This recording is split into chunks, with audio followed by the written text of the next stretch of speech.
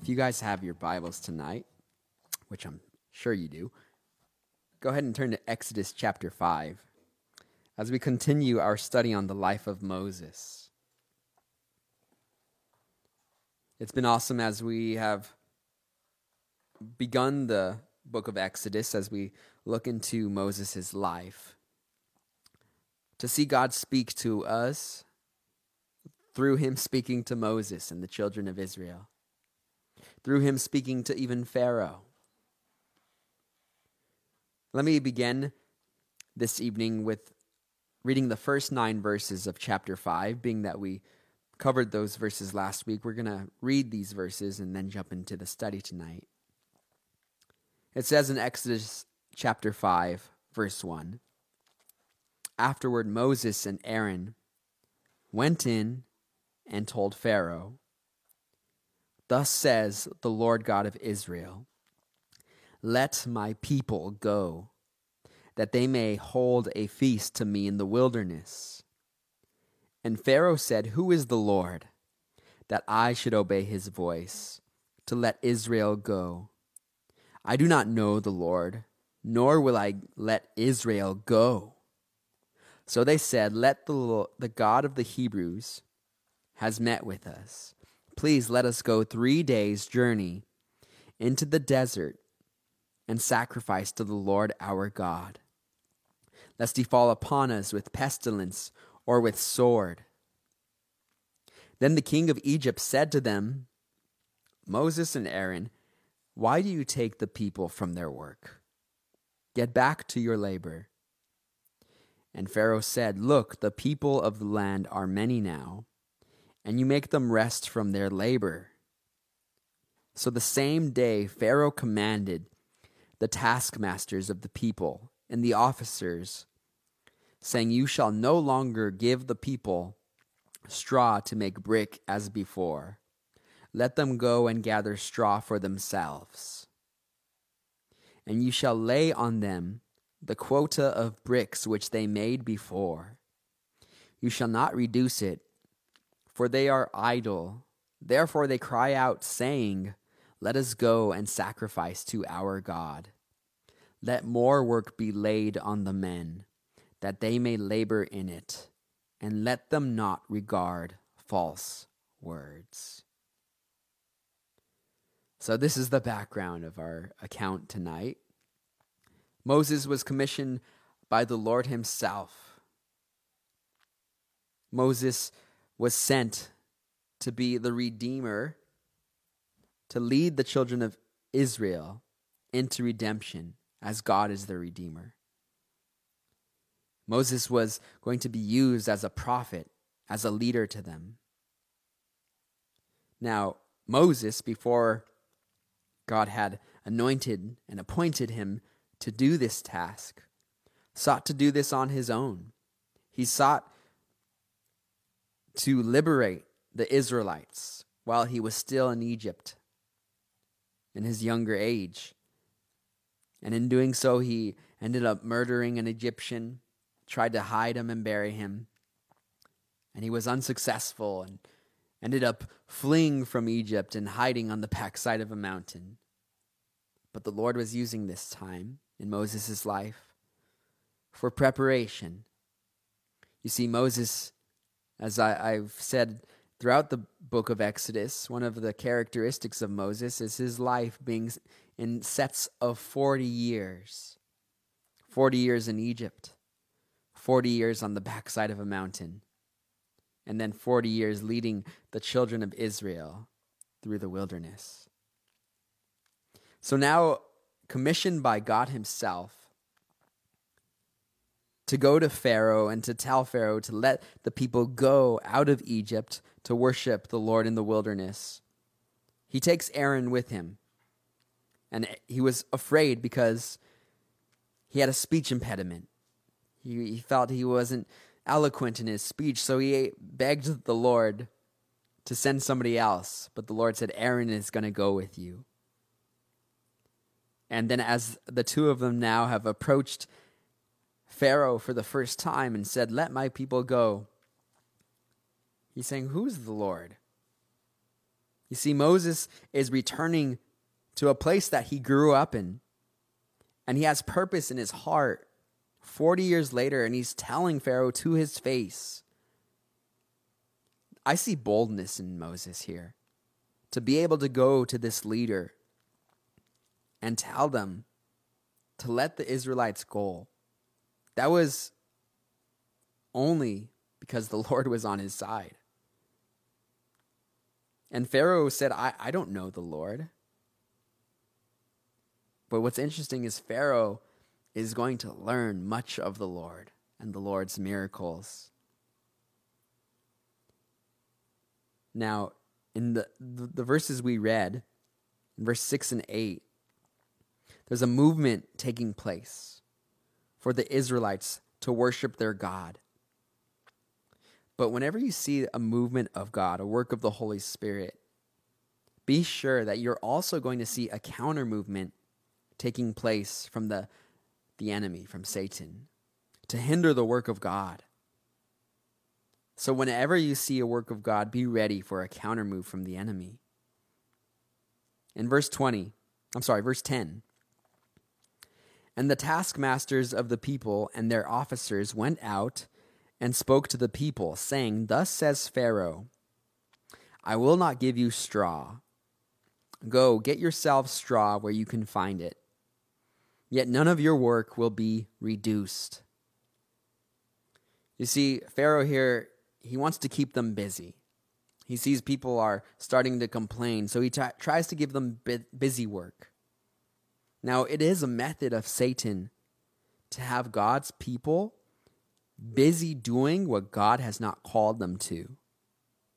See, often we find ourselves attempting to complete the work of God in our own strength and our own methods. And a lot of times we're doing good things, but improperly. We're not doing them with the power of the Holy Spirit. We find ourselves not having that abiding relationship with God. And the works of man and the works of mankind, even in the church, when it's without God, it's harmful. You see, the law, the Bible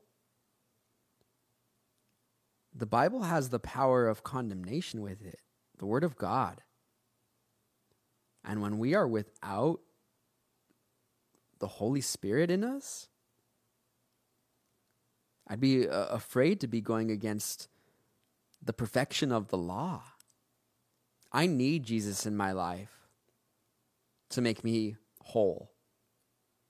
You see, I'm a sinner. And without Jesus abiding in me, then I'm met with the law. But thank Christ, thank God, Christ has freed us from the law.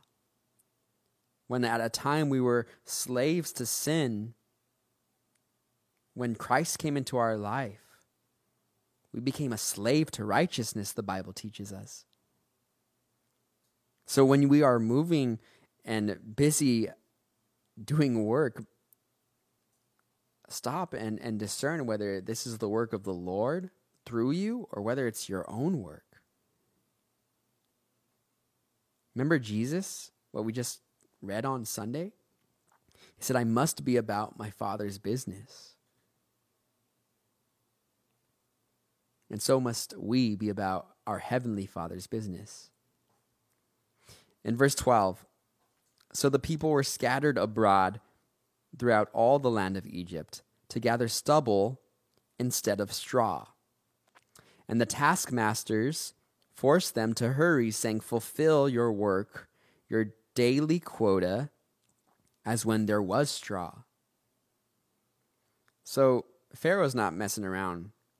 When they come to him with this complaint or this request to go worship the Lord, he makes life hard for them. He says, instead of the Egyptians gathering straw, you guys are going to have to gather your own straw to make brick. Now, what's interesting about this verse is archaeologists, they have found structures in Egypt made with bricks and straw, even to the point where they have found buildings that some of the top layer of the bricks the bottom layer of the bricks were made with straw. And then as you go higher up, they're made without straw. And then you go higher up and they're made with straw again, all in one building. And we speculate if that was one of the buildings that these Israelites were making, and then they had to take the straw away. There's even papyrus scrolls documenting the work of the buildings that they had with straw and mud. And with this, we see the cruelty of Pharaoh. You see, Pharaoh, again, he's the symbol of Satan in our life, desiring to keep us bound and in chains.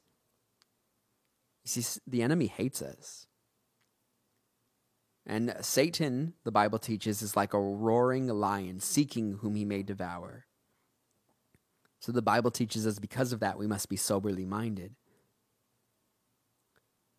So Satan desires to keep us bound, and so is Pharaoh to these Israelites. Look at verse 14. Also the officers of the children of Israel, whom Pharaoh's taskmasters had set over them, were beaten and were asked, "Why have you not fulfilled your task in making brick both yesterday and today as before?"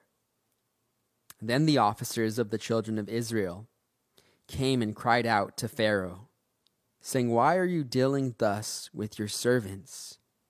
There is no straw given to your servants, and they say to us, 'Make brick.' And indeed your servants are beaten, but the fault is in your own people." So now the Israelites, they're told that they need to make the same amount of bricks, but they don't have the straw anymore, so their production is low. So they go to the Egyptian taskmasters and they're saying, "Hey, why are you guys doing this to us? This is your fault." They're saying, "Egyptians, why are you guys expecting us to do the same amount of work?" And we speculate that they didn't know that Moses and Aaron had already spoken to Pharaoh and increased their burden. Now in verse 17, "But he said, 'You are idle. Therefore you say, let us go and sacrifice to the Lord. Therefore go now and work, for no straw shall be given you, yet you shall deliver the quota of bricks.'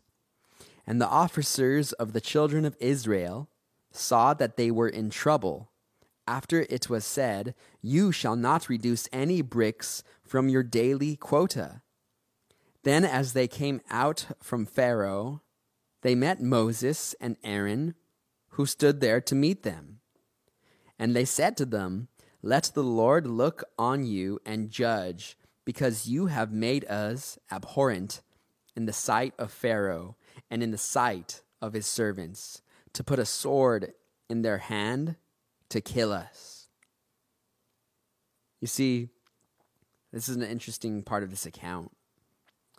Now the Israelites, after hearing that the taskmasters are saying, "Look, we're not going to give you straw. You guys are idle. You guys are lazy. You guys are complaining." They go to Moses and Aaron, and they realize that it was Moses and Aaron who told Pharaoh, "Let my people go." And they realize that this is now a consequence for that. And so they're now complaining against Moses and Aaron. Now, here's something to note that I found really interesting about this account. Moses and Aaron were obeying the Lord. They were in obedience to God. The Lord spoke to them, and immediately they both go to Pharaoh and they request, "Let my people go." Now Pharaoh's response is to bring trials upon the Israelites. And then the Israelites' response is to return to Moses and Aaron complaining. You see, I recognize that there are times when leaders are hearing from the Lord and are obedient. But because of trials that come, it will cause these leaders who are obeying the Lord to be misunderstood, to be mocked and to be hated, to be questioned, to be betrayed. I recognize that we need to pray for our spiritual leaders.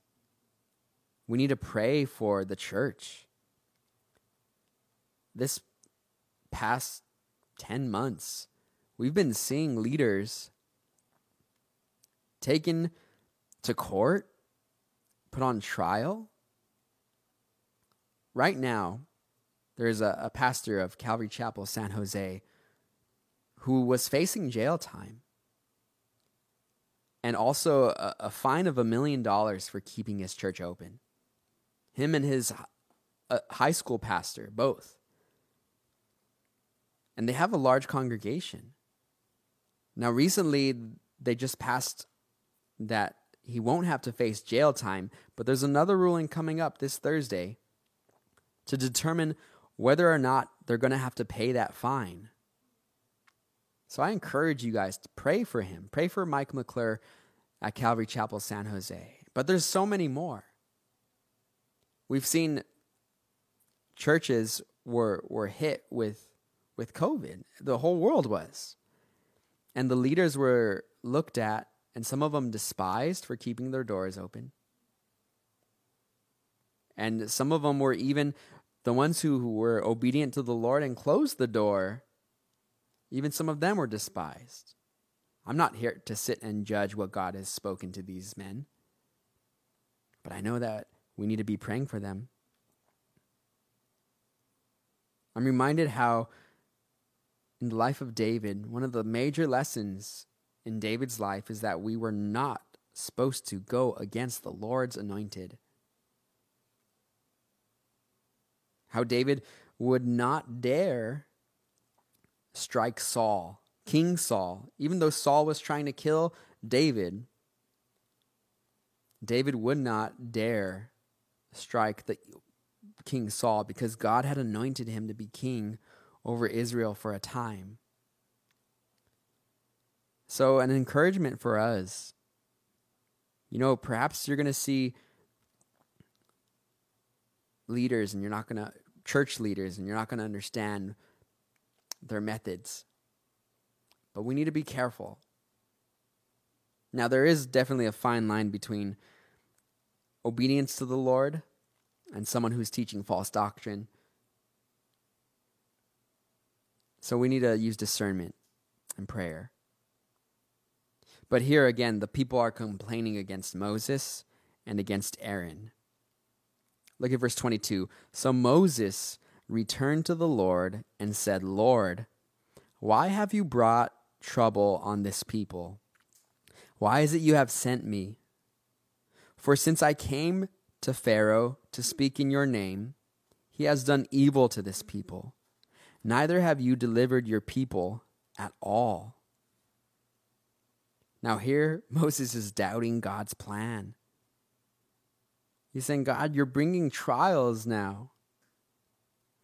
But something that we notice that is different in Moses' response, rather than Moses going to man, he goes directly to God.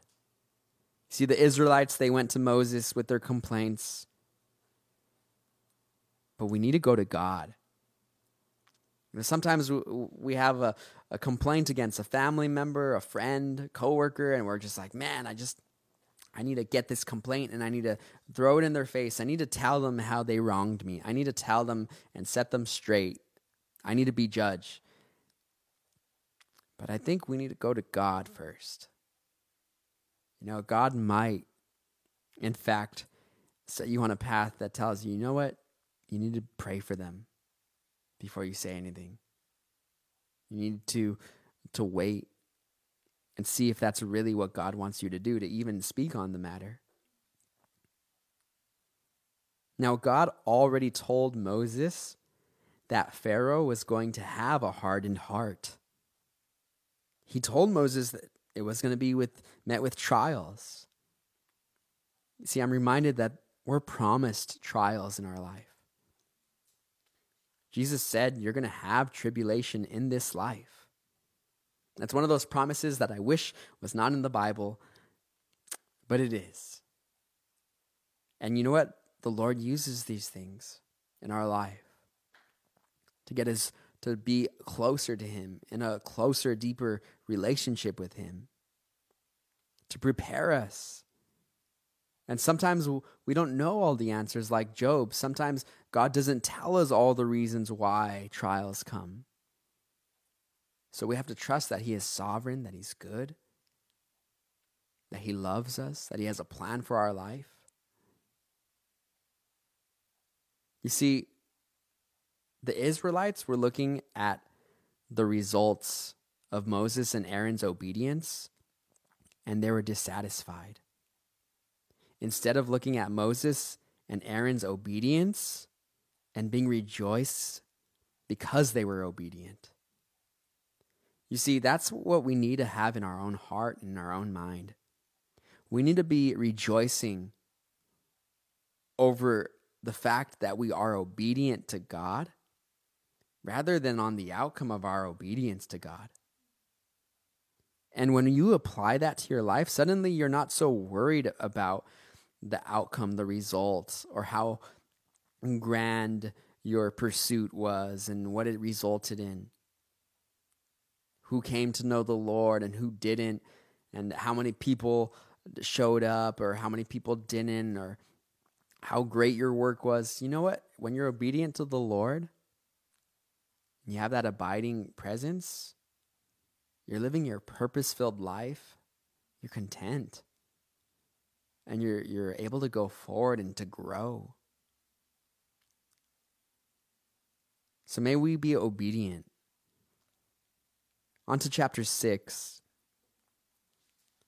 verse 1. Then the Lord said to Moses, "Now you shall see what I will do to Pharaoh. For with a strong hand he will let them go, and with a strong hand he will drive them out of his land." Note all the times here that God is going to speak of himself and the work that he is doing. You see, Moses needs to learn that he alone cannot fulfill this task that God has given him. And the difference between what Moses was trying to do in his younger age by himself versus what God can do through Moses is a world of difference. See, oftentimes God will even allow us to get to that point where the work that he's called us to do is impossible by ourselves, so that we can learn to surrender to him. And then God, usually at that moment when we surrender, you see him move mightily. Just this week, I've been experiencing plans, big plans, that the Lord has allowed me to see that, you know what? A man plans, but the Lord directs his steps. See, I can make these plans and get so invested in them. But then the Lord, when he steps in and he decides he wants to change all of them, I could get upset and be angry. Or I could surrender to the Lord, my plans, and say, you know what, Lord? You work all things for good.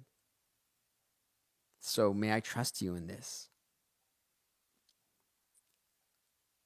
And with that, suddenly I'm free from my own flesh, my own anxiety on what I want to be done. There's pursuits and ministries in my life, certain avenues, the podcast that I've brought before the Lord and said, Lord, you know what? If you want us to continue in this, we will, as long as you want, as long as you desire. But if the Lord should close the door on any of these, by all means, I want God to take it. And I want to surrender those things to him. There was a missionary Jim Elliot, who died preaching the gospel to natives in South America. And there was something that Jim Elliot said that has always stuck with me. He said, "A man is no fool who gives up what he cannot keep in order to gain that which he cannot lose." A man is no fool who gives up that which he cannot keep to gain that which he cannot lose. You see, when we give up the things of this world, this life, that's going to go. That's going to fade away. It's all going to burn. But if we hold on to Christ and to salvation, that's something that cannot be taken from us. It's something we cannot lose. May that be true in our life. His wife, Elizabeth Elliot, was the one who quoted that we should never hold on to something so tightly that when God asks it of us, that we're not able to let it go. May we surrender to the Lord all things.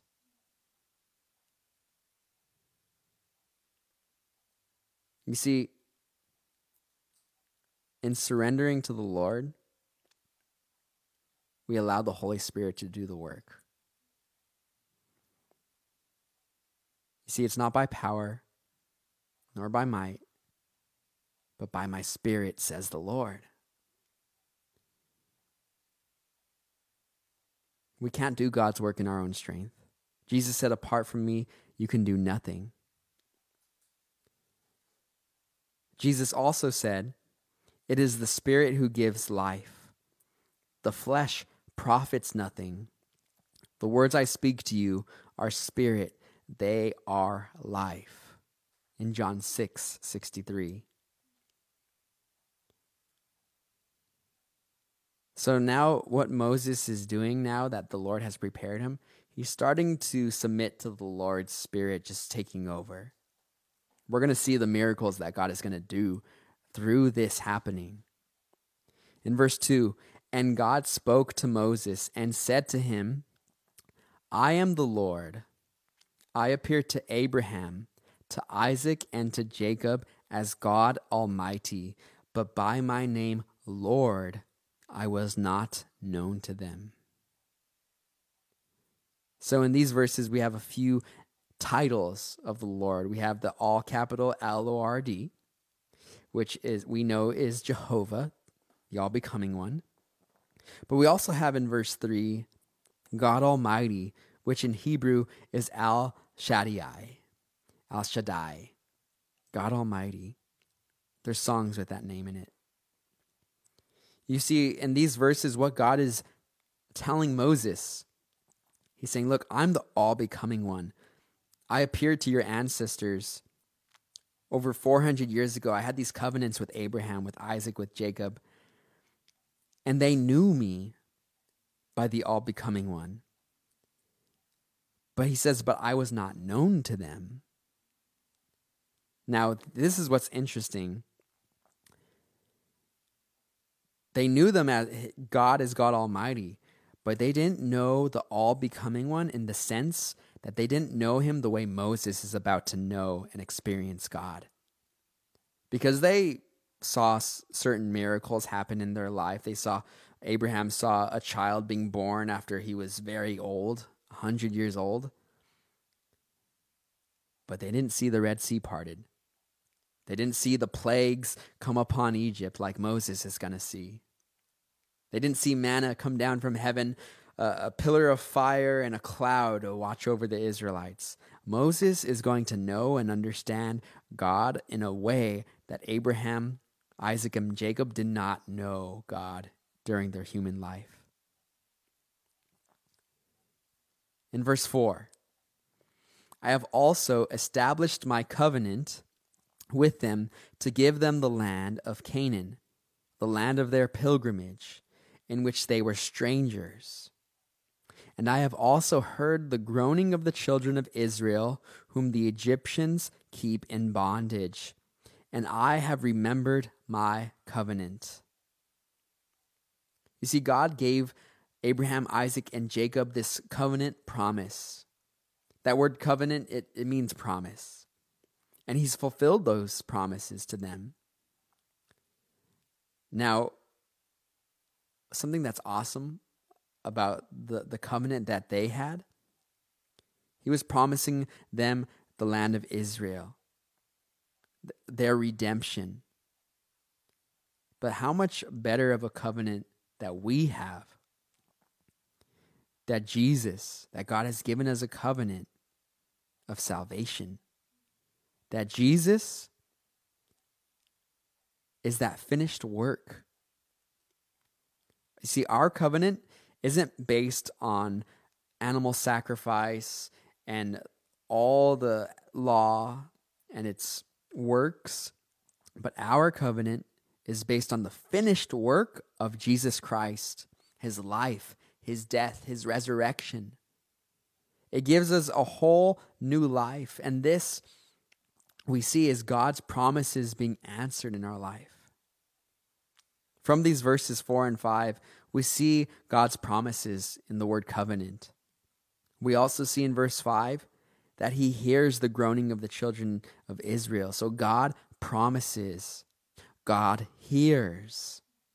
And we also see on the end of verse 5, he said, I have remembered my covenant. So God promises, God hears, and God remembers.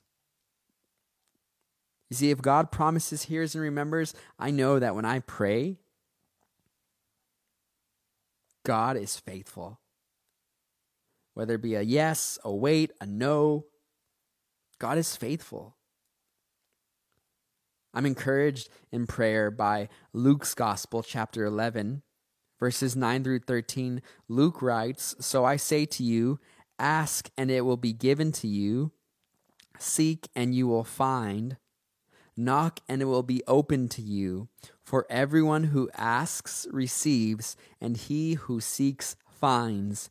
And to him who knocks, it will be opened. How beautiful is that? May we pray, may we ask, may we seek, may we knock. The Father desires to give us these spiritual blessings. May we be open to receive them. Again in verse 6, Therefore say to the children of Israel, I am the Lord, I will bring you out from under the burdens of the Egyptians. I will rescue you from their bondage, and I will redeem you with an outstretched arm and with great judgments.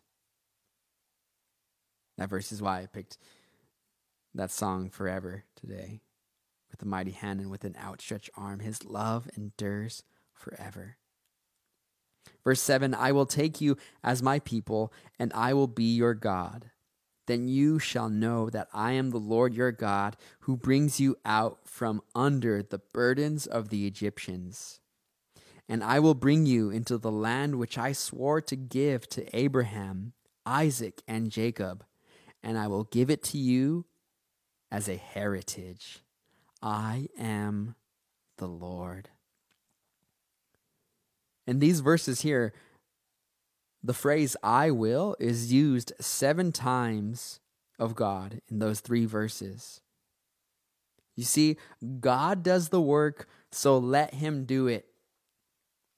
Stop with all your plans, with all your programs, with all your devices to try to do the work of God, whether it be of your making yourself righteous, of making yourself moral, of making yourself a better life, success, fame, glamour, all those things. Do away with them. Allow the Holy Spirit to fill you. Let God be God.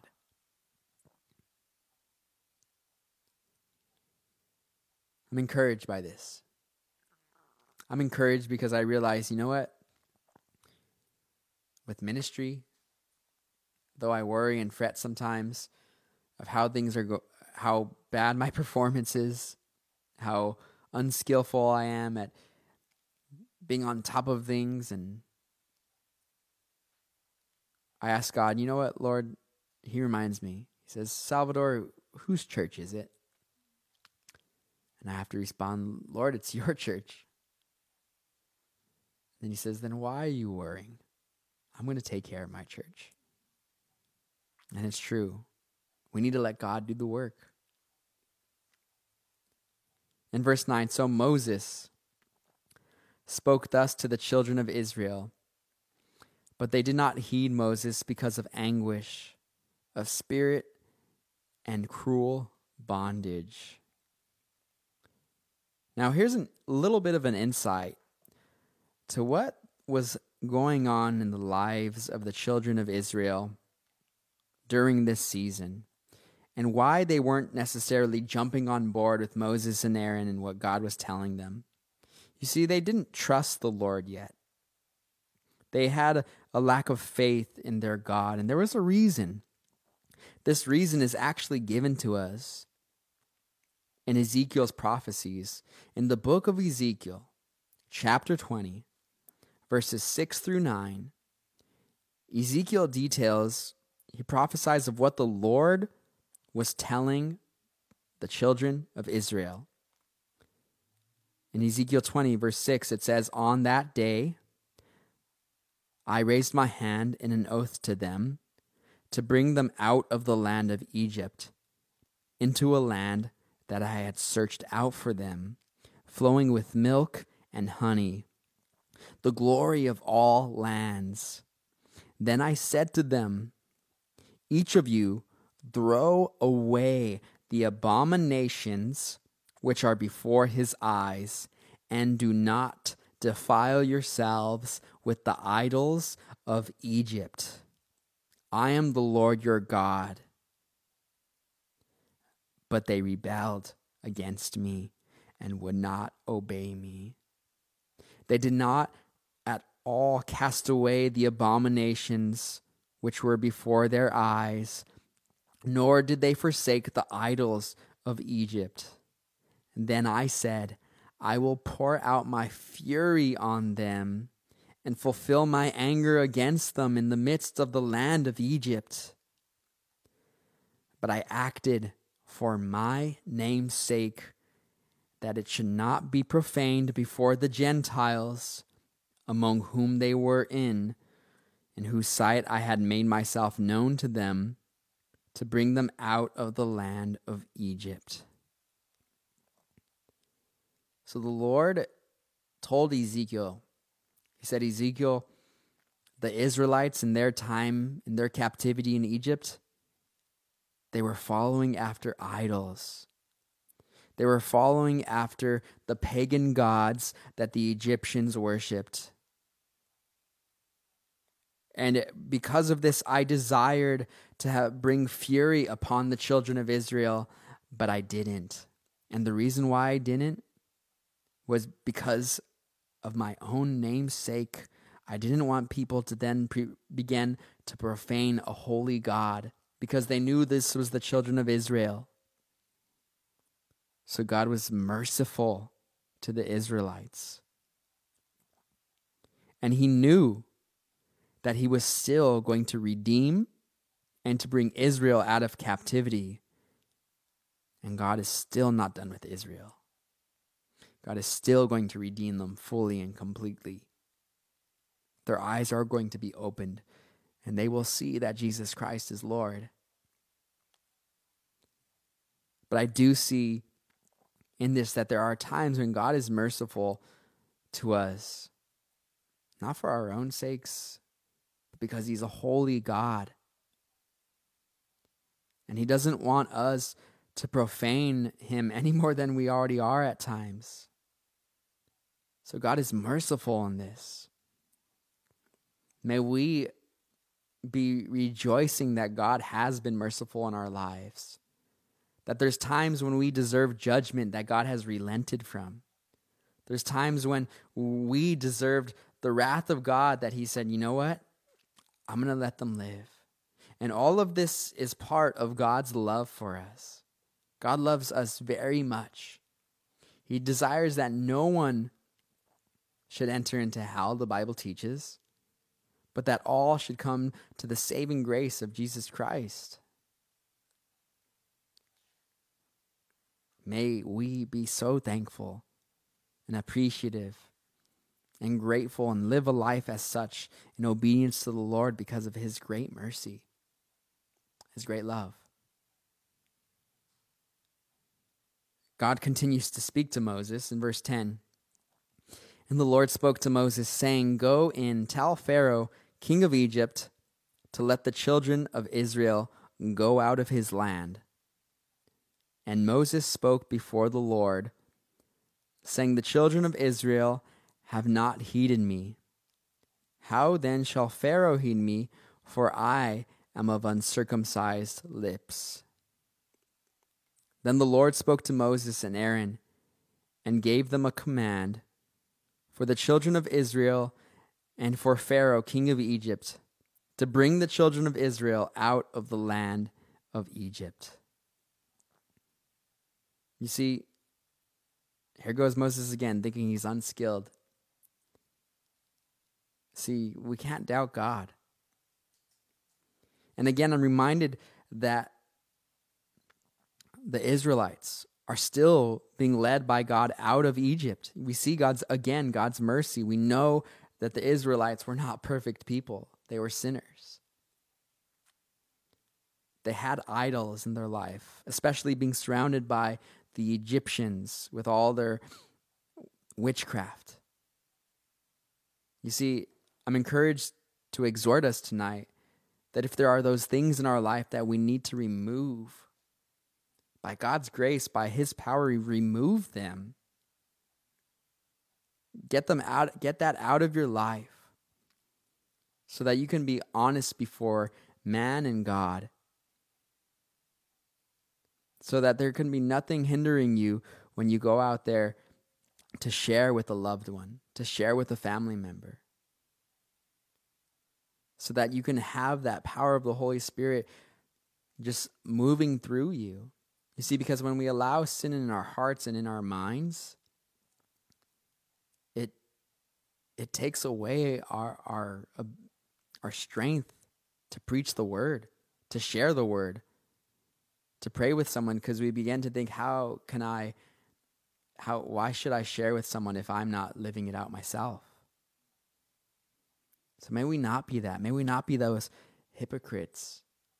But may we ask the Holy Spirit to empower us to grow, to be able to be fully empowered by the Holy Spirit. Now that phrase that we just read, where Moses is saying, God, Pharaoh is going to know that I'm uncircumcised of lips. That phrase, what it really means is it's unskilled. See, Moses, he was literally circumcised. We read about that earlier, how God had commanded that of him and his sons.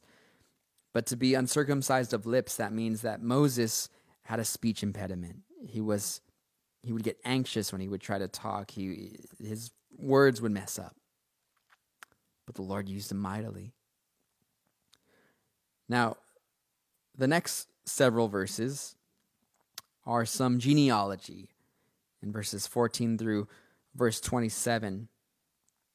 So we're going to do another hour study right now on all these names and their meanings. I hope you guys brought your pens and you're ready for this. I'm just kidding. We're actually going to skip it. I would encourage you on your own devotional time, go through and read these names. You'll be ministered to. You'll be blessed. But for the purpose of studying the life of Moses, we're going to skip to verse 28. It says, And it came to pass on the day that the Lord spoke to Moses in the land of Egypt, that the Lord spoke to Moses, saying, I am the Lord. Speak to Pharaoh, king of Egypt, all that I say to you. But Moses said before the Lord, But I am uncircumcised lips, and how shall Pharaoh heed me? Again. Remember, Moses wrote this book, and I find it funny how he wrote the same thing twice. You know what? But the Holy Spirit directed him in it. And we could see, even through it, that he was a man who this really was a problem for him. He felt, I can't talk, God. I wish he would have already had the New Testament, where perhaps he would have read that in Romans 8:31, if God is for us, who can be against us?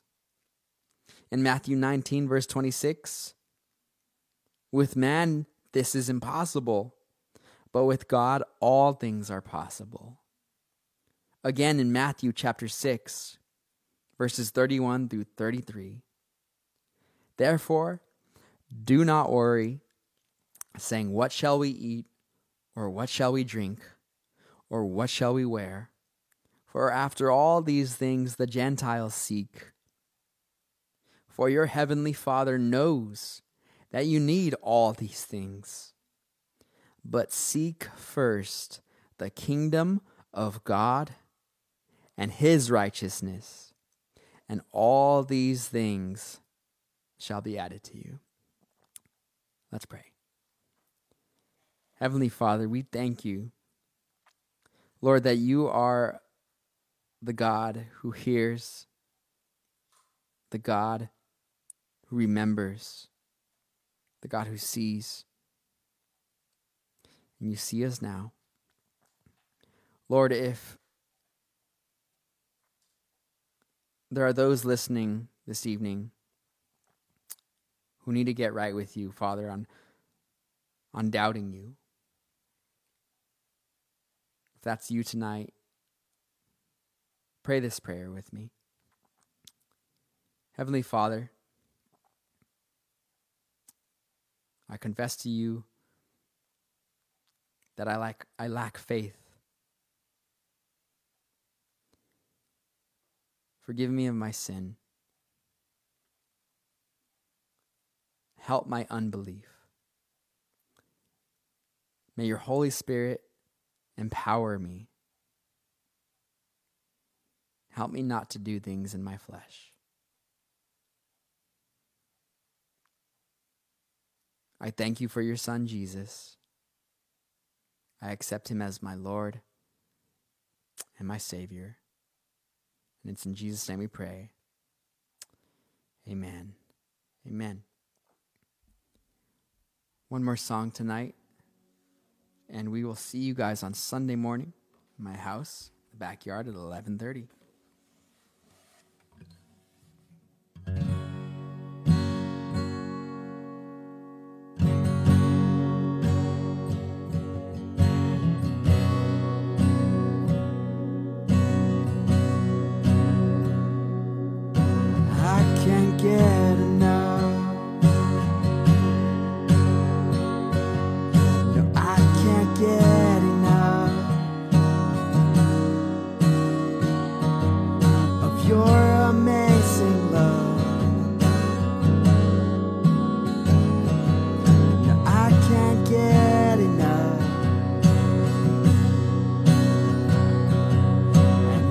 Just wanna be where you are,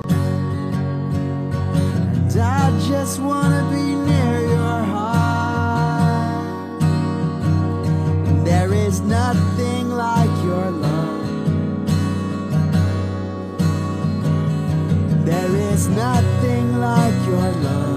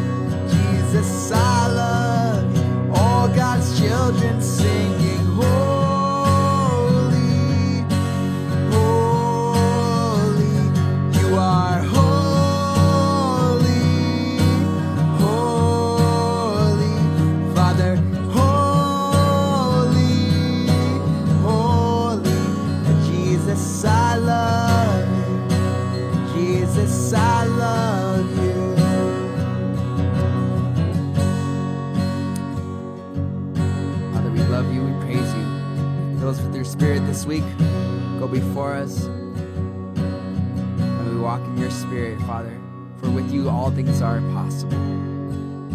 We love you and praise you. In Jesus' name we pray. Amen. God bless you.